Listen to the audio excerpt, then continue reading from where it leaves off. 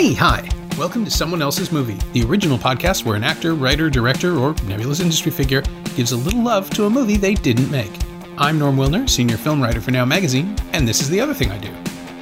My guest this week is Jessica Ellis, a writer and director whose lovely first feature, What Lies West, just arrived on VOD in North America. It's a modest but affecting drama about two young women who make a 40-mile hike from their home in California wine country to the Pacific coast. And it feels like an adaptation of a beloved young adult novel. I mean that in the best possible way. Jessica picked The Martian, Ridley Scott's 2015 drama about the efforts to save Mark Watney, an American botanist stranded on the Red Planet after an accident. Matt Damon plays Watney with Jessica Chastain, Sebastian Stan, Kate Mara, Michael Pena, and Axel Henny as his crewmates who put their own lives in jeopardy to mount a daring rescue effort. Back on Earth, said effort is overseen by the likes of Jeff Daniels, Sean Bean, Kristen Wiig, Donald Glover, Benedict Wong, Chiwetel Ejiofor, and Mackenzie Davis because this cast is absolutely stacked. Drew Goddard's ingenious adaptation of Andy Weir's novel makes sure everyone has plenty to do, while Scott and his longtime editor Pietro Scalia make the action feel fleet and engaging. Life and death stakes aren't supposed to be this much fun, but that's why The Martian works. This is Someone Else's Movie. I have such a deep admiration for this film. It's been one of my favorite films of the last decade, for sure. Like I'm so, it's a great narrative and it's a really well put together story, but like there are just some movies that are masterworks of everybody on board that completely show the best of everybody's ability that's involved with the project. And that's The Martian for me. It is so across the board well done that you just want to like give the filmmakers thumbs up afterwards. And that's always a really special element of a movie for me. That's a really good way to put it. I was trying to describe it, or I was trying to figure out how I was going to introduce it, basically, because I was working on the intro and outro for this episode, and which is, I suppose I should cut that because now people will know how I work. But it's there's a movie that's just come out on it's on Netflix in the States and Amazon Prime in Canada called Stowaway. Literally just came out yesterday with Shamir Anderson, who's from Toronto, and Anna Kendrick and Toni Collette and Daniel Day Kim, and it's about a mission to Mars where 12 hours into it, they find out there's a fourth person. Somebody, tech got knocked on the head and injured and didn't know they were launching with him in it. And it belongs to this genre that I think The Martian sort of perfect, like Gravity in The Martian maybe perfected it, where I call it space problems, where there's no extraterrestrial issue. There's nothing going on that isn't completely scientifically provable, location-based, fact-based. All the conflicts come from the situation. Yeah. And The Martian is the ensemble piece where you get to see how a bunch of people solve a problem as opposed to Gravity where it's just one person.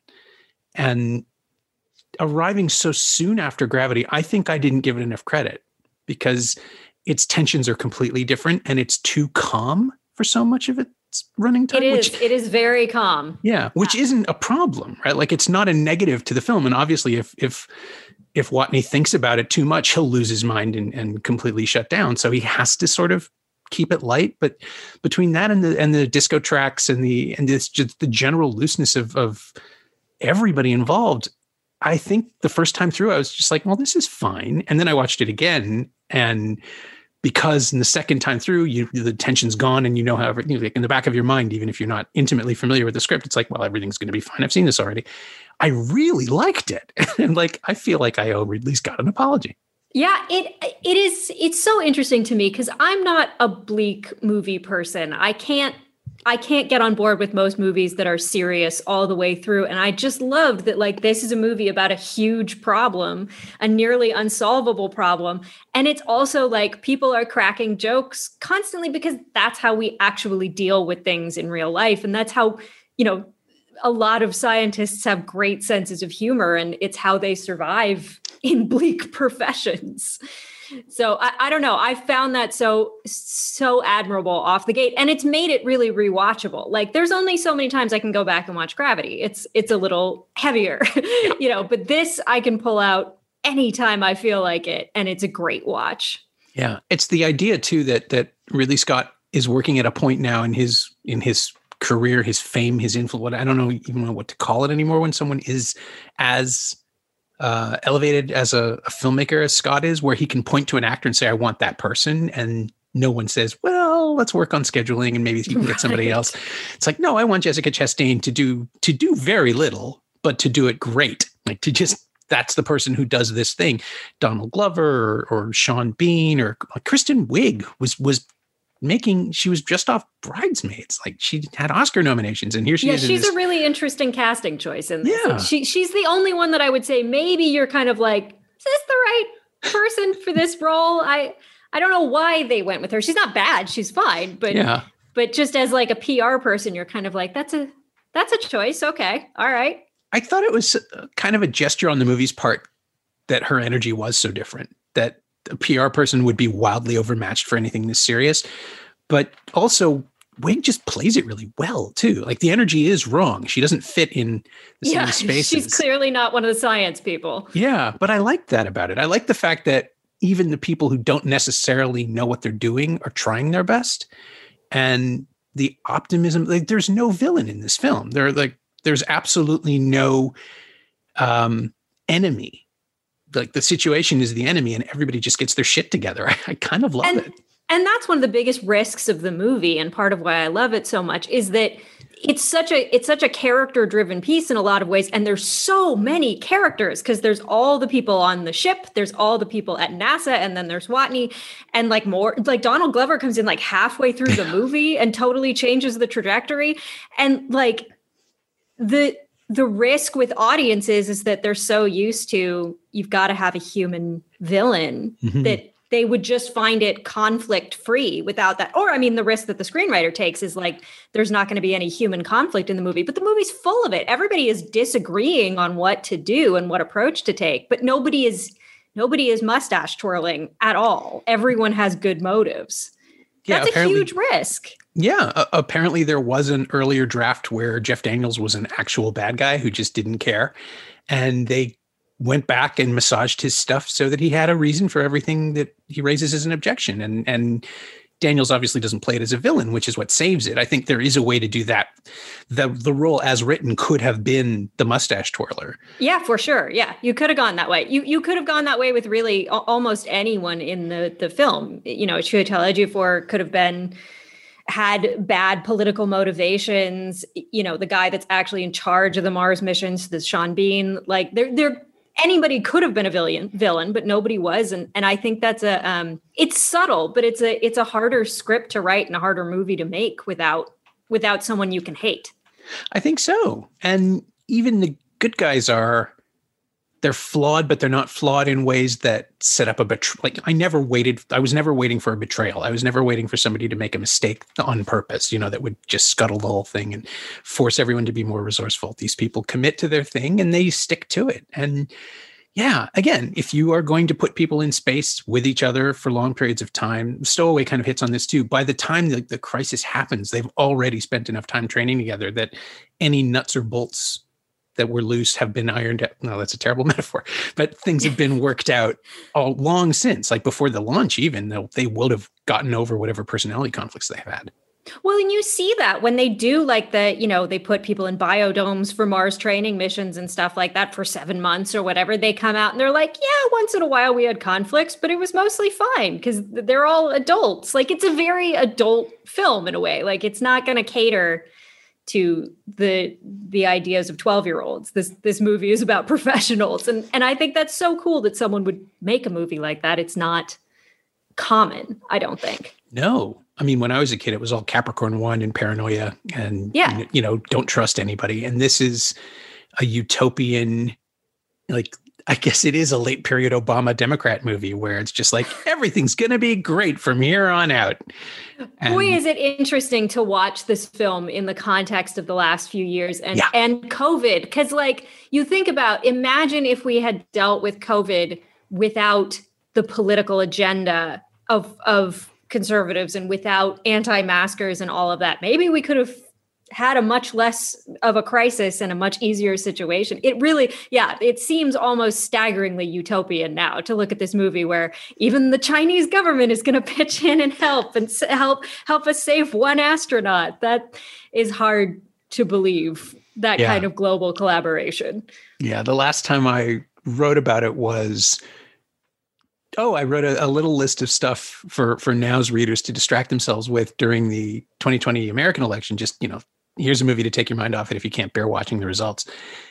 Come in slowly. And The Martian was one of the ones we picked as a positive distraction, because if you try really, really hard, you can believe that NASA figured everything out after Space Force, that all the bumps of 2016 to 2020 were dealt with whenever this film takes place, which, let's say, I don't know, 2035, 2040, they're pretty vague about it, but it's not too far in the future. Right. Yeah. And we just got over it. And I believe that is possible. I don't know why I believe that, but I believe it, that, this is the bump in the road. I guess it's because I was raised on original flavor Star Trek, where they acknowledge that some really awful stuff happened. Like there's a World War III in the Federation timeline, probably around now. Like Khan came from around now, and the eugenics timeline and all of that stuff. And the whole point is we got over it. We got past it as a species rather than a series of nations arguing over things. And The Martian speaks to that, right? Like that faith in the endeavor, the highest thing you can do is help someone else. Well, and that ties in so much to what NASA has always represented in America, and NASA certainly has its own troubled history of racism and sexism and everything. Oh, yeah. But there is this idea that it is always striving towards something better actively through science, through community, through, knowledge. And that is, as many flaws as there are in the American character, there is a desire for that. And we don't get a lot of movies anymore that exemplify that spirit, that desire to push forward for a positive outcome that's not a greedy capitalist outcome. So it's very sweet on that level, that there's, without being outwardly political about it in the text of the film, that it still kind of pushes that nostalgia for a NASA that made a better world in the 60s. Yeah. I mean, there's that Apple series For All Mankind where, again, it's alternative timelines where by the end of the first episode, the Russians have made the first moon landing and everything is up in the air as to what we think is going to happen versus what the show wants to do. And it's also somehow about idealism. It's bruised idealism. It's different. I guess it's more like what we have now. So I suppose that's why people are responding to it. Like, what if things were always this bad, but we still went to the moon? Yeah, I do think if The Martian came out today, you would definitely have a large group of people being like, come on, get with it. It's amazing how quickly something can become dated in its outlook. But, even that makes it more important to have films like this, because we've got to draw hope from somewhere. And if we're not getting it from reality, it better be from fiction. Yeah. Had you read the book when you... I read it. I read it after I saw it at one point. I finally went through it. And it's incredible how much, the character of Watney is on the page. I mean, they transposed whole monologues into the movie. Yeah. Which is pretty cool. It is. Like, Goddard as a screenwriter has had this really fascinating career of just coming in and making stuff better than it could have been. Yes. And I don't absolutely. mean that. Yeah. I don't mean that in a demeaning way at all. I think he finds the trick of whatever the trick is that no one else caught, like in a genre, in something like Cabin in the Woods, where he built out this world, then this fascination that came. I interviewed him when he came through town with it, and it was just, well, we never seen a movie like this before, and we always wanted to, so we wrote one, and then we got to make it. And that's so cool. This feels like that too, right? Where you can read the book and think, well, what about those other people? What happens with them? And yeah, that was a really, because the book, if I'm remembering correctly, it's just Watney, right? You don't go back to NASA at all. And that is such a critical element in making the film work, is broadening, because there's a lot of things. I mean, there's definitely a lot in the book that could spark a screenplay, but it as itself is too thin of a narrative, I think, to make a really good film. Yeah. But yeah, Goddard, I really idolize Goddard. I love everything he's done. He strikes me as a filmmaker that's constantly taking the next step forward in what he can do. And that's so impressive to me. Yeah. I can't wait to see what he does next. I mean, well, hang on. Did he make Bad Times at the El Royale? He did. Yeah. I did not like that film. I forgot. It's an uneven film, but I like the ambition of it. There are sections of it that are great. Yeah. That's a good way to put it. Yeah. Bridges is great. John Hamm is pretty good. The stuff with Cynthia Erivo's great, but yeah, again, it's one of those things where I think The Martian is maybe 5 minutes shorter than Bad Times at the El Royale, and it feels like it's half the length. It's in total control of itself. And maybe that's Ridley Scott, again, just knowing exactly what to do. I have this weird, I despise Prometheus and Alien Me too. I blow so hot and cold on Ridley Scott.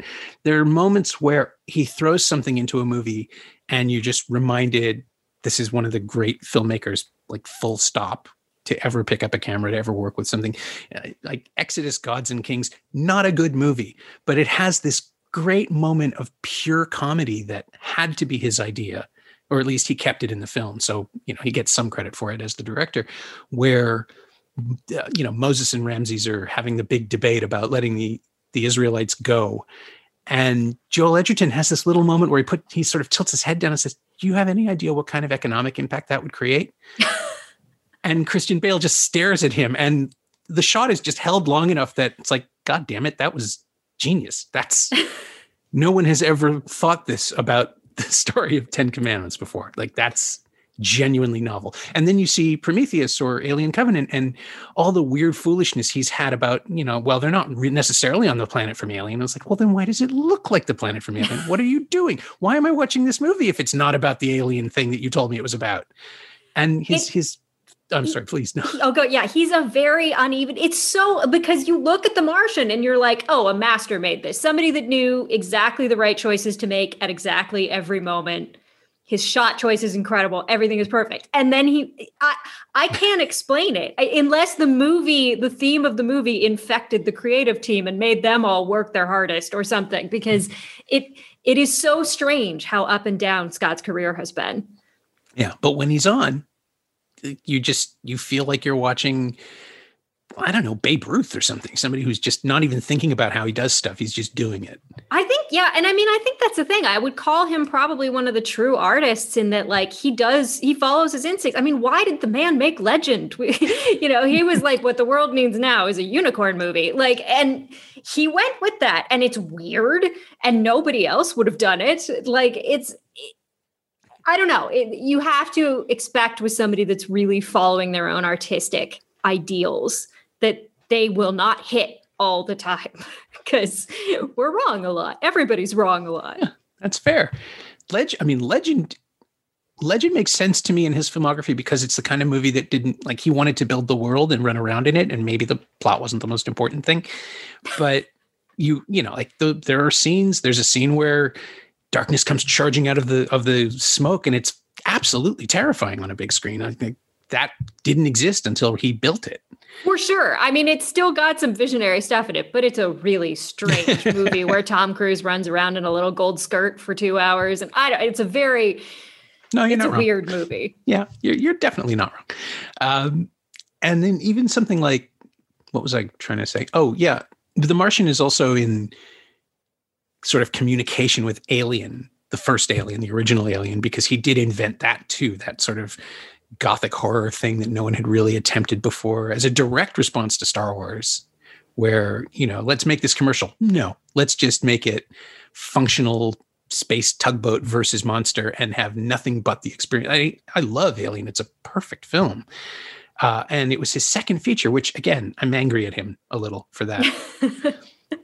Yeah. No, Alien is just, it's so interesting because it's such a different film than The Martian. It's completely, in addition to tonally different, but it's the movie on the spaceship. If we spent this entire movie on the spaceship, I think there'd be more direct comparisons. But yeah, Alien is just unmatchable. It's never been topped as a space film, I think, or maybe even as a horror film. I don't think you get scarier than that. Yeah, Stephen King described it as a haunted house movie in space, which means you can never leave, which is, I don't even know if they knew that when they were writing it. But yeah, of course, it's inescapable horror is by definition the worst kind. Yeah. But what I meant about The Martian being in conversation with it is that apparently the suits are patterned very, very subtly after the Nostromo suits, not as a joke, but because that's the direction that spacesuits are evolving. Something about the visor or the shape of the helmet it happened in pre-production where they were designing what it would look like extrapolating the reality of spacesuit design or the practicality of suit design to the point where The Martian would take place, and realizing that the bulb head thing from the Nostromo had basically just taken over. It's real design. Who knows? Who knows if life was influencing art there or the other way around? Is it possible that, NASA engineers have been looking at Alien for 30 years and gotten some ideas about how to design things? We don't know which direction things come from, but that's really cool. I hadn't heard that. Yeah, it's just one of those weird little things where I could see him being really, really flattered, but also just sure, go for it. Yeah.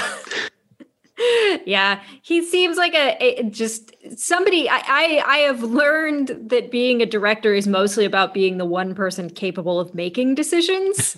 And like Ridley Scott seems someone who has no problems making decisions. I don't think he's ever been caught in a lather of indecision in his entire career. It seems like everything for him is like, yep, go for it. Yep, we're doing that. Yep. Yeah, only when it comes to like what his final cut will be, because he's revisited virtually every movie he's ever made. Well, that's when you get to reflect. Like I'm betting during pre-production and production, like you can't phase him. But when you have time to sit and stew in your own brain with the cut for a while, everyone goes crazy. Yeah, it's I don't know if you've seen the longer cut of The Martian, but it's fine. It just adds a little more of everything. What gets added? Not much. I mean, it's only about 10 minutes, but it's all scene extensions, and I can't. I've only seen it once, and I don't remember a single scene coming at me and going, "Oh, I don't remember that scene at all." It's just a little extra skin on everything. Interesting. I mean, it's such a strong screenplay. I rewatched it. I watched the movie 2 nights ago. And just the opening scene is the most efficient damn screenwriting I've ever seen in my life, because it's literally the crew out there. And it's like Mark Watney being like, oh, I'm picking up soil because I'm a botanist. And the commander being like, hey, stop doing things. I'm the commander. Like everyone is introduced by their profession in less than 2 minutes. And you've established all of these people and their relationships to each other immediately. And I don't know, you just watch that and you go, oh, why can't I write like that? That is so clean. And then interestingly, because I was talking about it on Twitter, one of the producers, Aditya Sood, chimed in and was like, actually, that wasn't originally how the movie opened. I missed that. What did she say? How did she say how it did? He said that it was originally like the book where it works in flashback. It starts with Watney waking up after having been injured, and then you see what happened as a flashback. And the cut, I guess, was like that for quite a while. I think that's probably one of those ones that work better in the novel than on the screen. Flashbacks are dicey when you're only going to use them once. Well, it's that in medias res thing, right? It's everywhere now. And like, what is it? 12 years after Breaking Bad, I think we're done for a while. We should put it to the side. It's like, and forgive me if this is going to impact anything you're working on, but it's like every television show now has to have 2 parallel narratives, and they don't always need them. Yeah. The deletion of the first act has been the most detrimental trend in film that I have seen in my lifetime. This idea that like, no, we need to come in really at the end of act 1. It's like, well, then you don't care about anyone and anything that is happening because you have not met them and you do not know what their lives are. And they were pushing that when I was in grad school. They were like, no, we don't need to set up the normal world first. And it's like, well, then how will you're just stomping on your conflict and your emotion if you do that. But I'm hoping that trend is dying out. I wonder if it has something to do with the push towards like the mutation of celebrity, where there's a certain breed of like a Tom Cruise, where you really don't need to see who this person is. It's Tom Cruise. Like, there's no room for character there. You're just dealing with persona, which weirdly was an argument I was just about to make for the casting in The Martian, where Matt Damon, having made Saving Private Ryan, makes him the perfect, like the only Mark Watney, because we understand why an entire planet would want to go save him. They save him a lot in movies, so obviously he would be deserving of it again. Yeah, and I mean, it's Matt Damon at his Matt Damoniest. I mean, I think if you were going to typecast him as anything, it's a smart person. That goes all the way back to Good Will Hunting. Yep. Like that's just who he is, and this is really him in his element. But he's able to get across the emotion of this part to a reasonable degree. Like it doesn't feel flat. He does seem affected by it. to the extent that you think a character like that would be able to process it. You always wonder, like, how much therapy did Mark Watney need once he got back to Earth? However, after a year in quarantine, we have to wonder a lot less about that. Yeah. Yeah. It's a joke I've been making. It's not a joke. I just said it was a joke now to make myself process it better. But I do another podcast called Now What, where we've been covering Toronto responses to the coronavirus all over the map, like restaurants closing down or people going to the cherry blossoms where it's safe, where you can go outside, all of the subjects. And more, I keep coming back to the idea that we are all in the process of accruing trauma for our eventual PTSD, and none of us knows what it's going to look like. Yeah, it's tricky. I have PTSD and stemming from like a very clear incident. And then trauma after that has always seemed like, well, is this going to turn into something more, or will this eventually hit me? And a lot of it doesn't. I think a lot of it you process more than you realize as you're going through it, if you're not a completely repressed person. But who knows? I don't think that the rash of, mass shootings in the US in the last few weeks is not isolated from what we've gone through in the last year. No, it feels like people are trying to catch up in a really horrible way. It does. It definitely does. It's pretty scary. Yeah. Well, here in Ontario, we have just a wildly out of control third wave with we're all just in a total disaster. So we're just dealing with this constant churning rage. Yeah, well, and the disillusionment. I mean, I think even those of us that thought we had a healthy, wariness of political leaders have been shocked by just how nobody seems to know how to do their job. I mean, even in California, which is doing a decent job on vaccine, was so horrifically incompetent at lockdowns during the last year. And that's a Democratic liberal governor that, that people liked. But it's just been so brutal to feel like, oh, really no one seems to know what they're doing. We have elected a bunch of people who got elected for their PR acumen and not actually their ability to lead or make decisions in any way, shape, or form. And that's dark. I mean, that's a dark, dark realization. Yeah. Nobody wants to have to confront the fact that an image can win, right? Like that, and then somebody was saying that, what a shame it is that all of these incompetent people were elected just before a global pandemic. And it's like, I think you're missing the point. I don't think it was that they were around for it. I think they exacerbated it. Absolutely. We are where we are because we refused to shut down and pay people. I mean, and Canada did a much better job of that than America did, but not good enough. Globally, we see that it worked in New Zealand, so it's possible. We just didn't do it. Yeah. And again, we're just, we're stuck digging our way out. I'm trying to figure out how to bring this back to The Martian, but as we dig ourselves out of this, or as we watch our government figure its shit out, a movie like The Martian is incredibly comforting. And I mean, you need to believe that someone somewhere is good at their job, like that someone somewhere cares, and that would, there's a conversation in The Martian where I think it's between Sean Bean and Jeff Daniels, where Jeff Daniels is saying this can't just be about one person, and Sean Bean is saying, no, that's what it has to be about.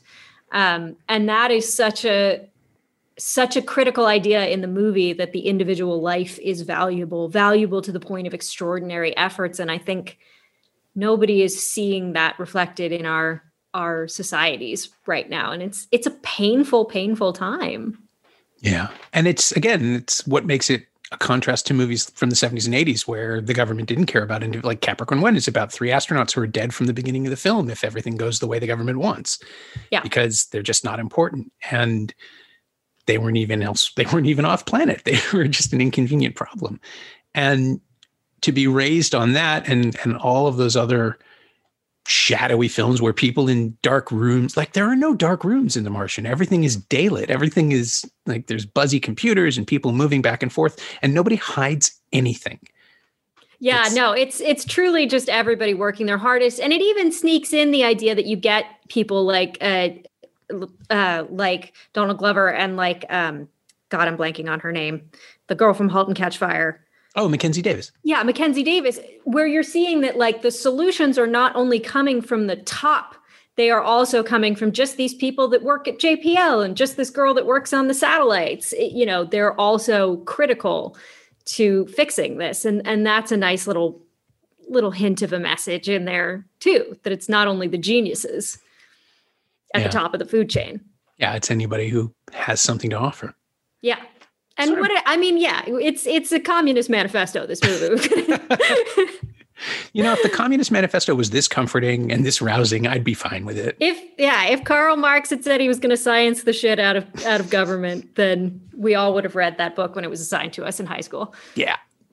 I'm trying to think too that of a way to bring it back to the casting where everyone in it, like Glover and Davis, are pulled off television. Right, neither of them was really burning up movies just yet.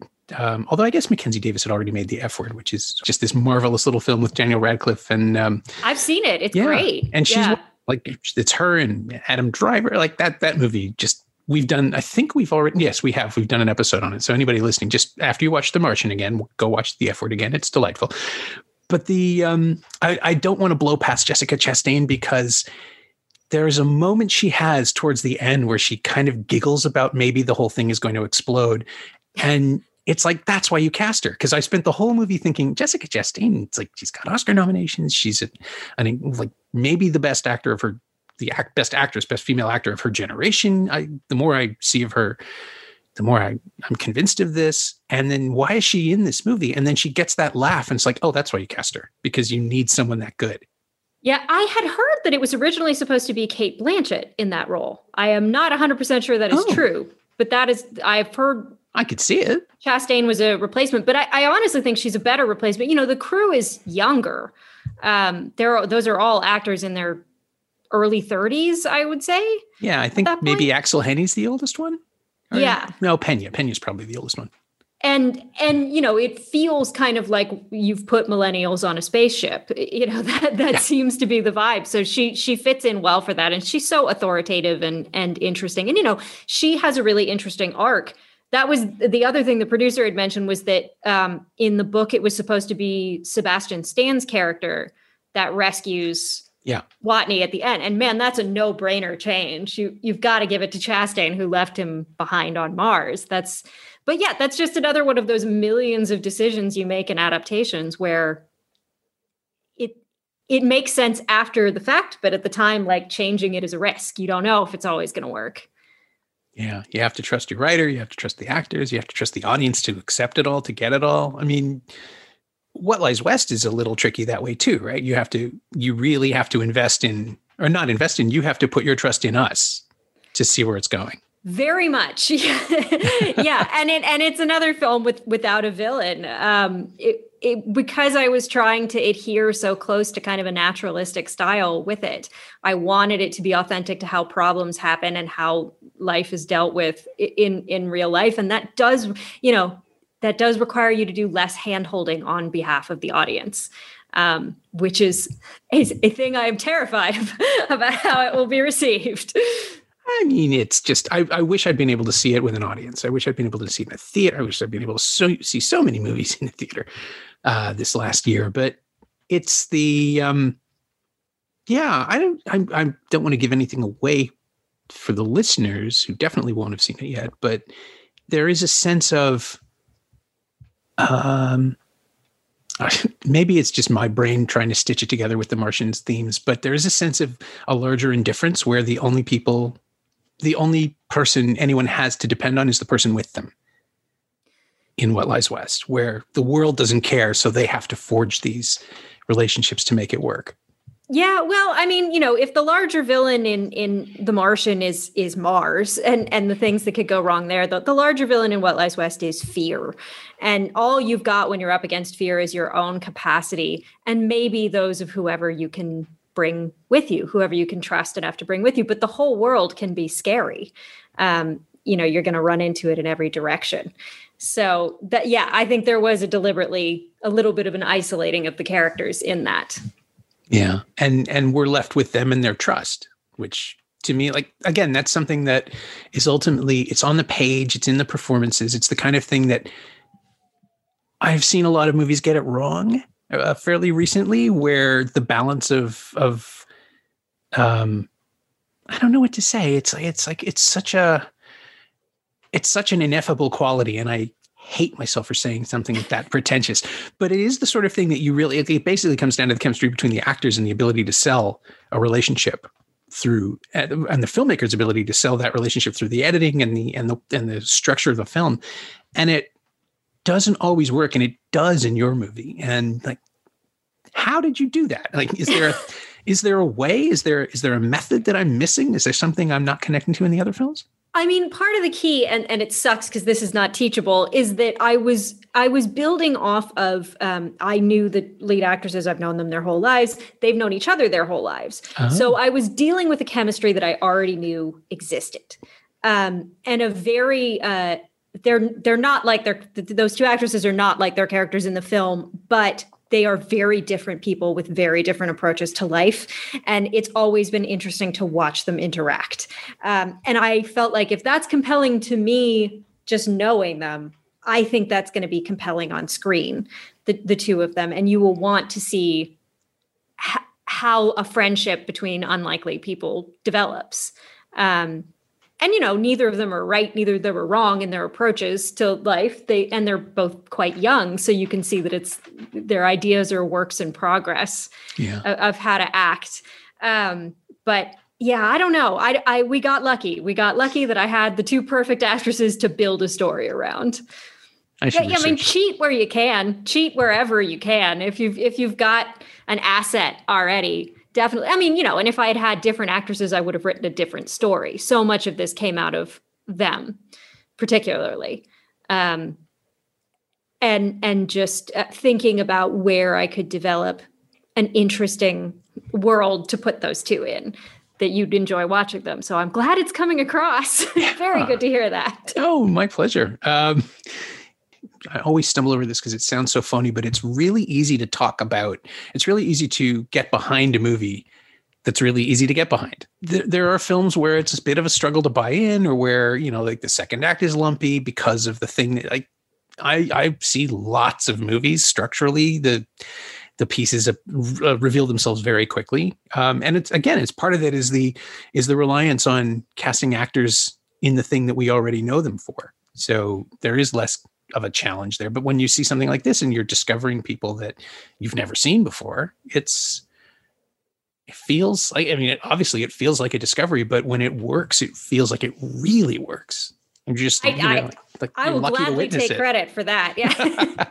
I will take credit for anything. It's I don't know. It was a strange little film, and I knew it was going to ask a little more of the audience than maybe they're used to giving us credit. Not that it's a difficult narrative, but just that you're going to have to trust that you're going to like where this is going. And, can I buy that 15 minutes from somebody? Because I think the second the film goes outside and you get out of the house, and are out in the natural world, suddenly you take the same breath, the same exhale that the characters are taking. And hopefully from that point, you're hooked. Yeah, that's a really good way to put it. And you are trusting the audience to stick with it, right? Like it's not a big ask. Hopefully by the time you press play or buy the ticket, you're already interested, right? Like I go into everything hoping it's going to be worth my time, but yeah, I don't get this whole watch something for 5 minutes and give up. But I mean, obviously it's what streaming has done to people with the gargantuan selection of everything. And the fact that you don't have to get up and put it in a machine to play it changes the relationship too, which just makes me sad and angry. Well, yeah, I mean, we are in such a world of instant gratification with the internet, with streaming, with everything, where you can have exactly what you want at every moment. And I think that's extremely bad for us. Yeah. In so many movies, so many ways, the Wild Lies West was a throwback to kind of a 90s sensibility in independent film. And that includes an actual first act. So I'm hoping that anyone who sees it likes first acts. But we'll see. Yeah, why wouldn't you? They're important. I'll cut this if you don't want me to share it, but I got a huge Allison Anders vibe out of it. I mean, Gas, Food, Lodging, things like that, movies about unexpected relationships and deep bonds among people who might not otherwise. Yeah, that's a reasonable comparison, I think. Yeah. We were looking a lot at like kind of movies that were aimed at, young teenagers, movies particularly that I grew up with, movies like Now and Then and The Man on the Moon. Oh, yeah. There's a 60s movie that I love called The Trouble with Angels. There's Ida Lupino, which is a late Haley Mills movie about girls going to school at a nunnery. Yep. And ends up being an incredible look at these nuns' lives and how they came to these choices and what seeing their lives does to these girls. And that was hugely on my mind in this. It's just girls running around a convent for 2 hours. And it is one of my favorite movies that I've ever seen.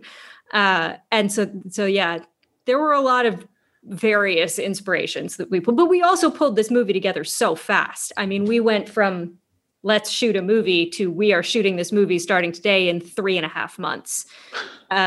So Jesus.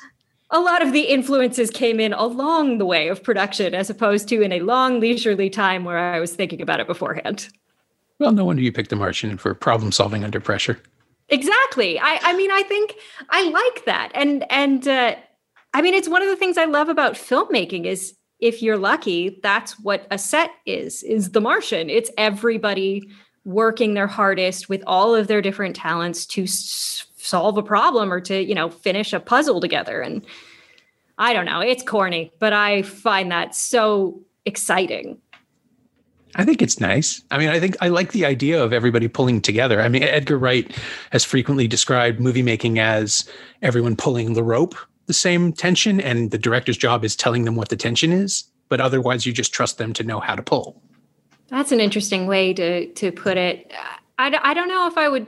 Yeah, I mean, I guess I sort of agree with that. The director, because I went through like film school and stuff, my concept of directing has altered greatly as I've actually started doing it. It seems like a much more important job than I think it actually is. And you are so much there to facilitate other people's talents. And we have this image that you are just there to express your own talent. And I think that couldn't be further from the truth. Yeah, I find the more time I spend watching the works of the true auteurists, that signature can get pretty boring if they only want to do one thing. Exactly. Yeah. Yeah. I mean, you can always tell when a movie is directed by Guillermo del Toro, but you can also tell that the pleasure he takes in letting the production design show off or letting the actors have a moment or things like that. Ridley Scott's best films are the ones where it doesn't feel like a Ridley Scott movie. It just feels like a great movie. Yeah. And I mean, I think we have, because we love to define people so severely and in such small terms, that we force directors into choosing a style and a persona of themselves. And I don't know if I think that's really what art is, especially when you're telling stories, especially when you didn't necessarily write those stories. I think you need to retain a measure of flexibility. But then again, I am not very successful, so I am not doing this the right way. You're young yet. So let's see what happens next. Do you have another project lined up yet? Not at the moment. Nope. No. My life is just getting this movie out and then praying someone says, I would like to see more from her. I mean, I'm always writing because I'm a screenwriter. I come from a screenwriting background almost entirely. So there's always 4 scripts going on, but I don't know. We'll see if the directing thing pans out. I'm not so sure. I don't know. It feels like you got something. This is the bit where it sounds like I'm starting to suck up, so I'm going to drop it. But no, please tell me that. I'm about to get Rotten Tomatoes reviews. I'm terrified. Oh, those things don't mean anything. No, it's a good movie, and I hope that in some small way we can get people to see it, because it's the polar opposite of a movie like The Martian, where you don't know anybody in it, and it doesn't have a pedigree, and it's just a small good thing that gets, at least now, it's democratized on iTunes, where the tile is the same size as all the other tiles. Yeah, that is nice. I liked the fact that we were able to start pre-orders this for Apple the day that Ted Lasso season 2 was announced. I was like, yeah, it's just me and Ted Lasso on Apple coming, just the two of us. But yeah, it was always supposed to be small. We didn't even know if we were going to get distribution. This was, a bunch of grad school graduates who hadn't done anything yet going, let's finally please do something. And it was a huge leap of faith on everybody's parts to put me in charge of it. But, all we really wanted to do was to make something that would make people feel better for 85 minutes and walk out of a theater feeling a little better. Because my God, do people need anything that helps them feel better right now? And I hope we've accomplished that. I think we have. Makes me feel better. My thanks to Jessica Ellis, whose fine first feature, What Lies West, is now available to rent or buy on VOD platforms across America. You should watch it. You can find Jessica on Twitter at BaddestMamaJama, all one word, BaddestMamajama. And you can find The Martian on 4K, Blu-ray, and DVD from 20th Century Fox Home Entertainment. It's also available on Apple TV and Google Play, and streaming in 4K on Disney+.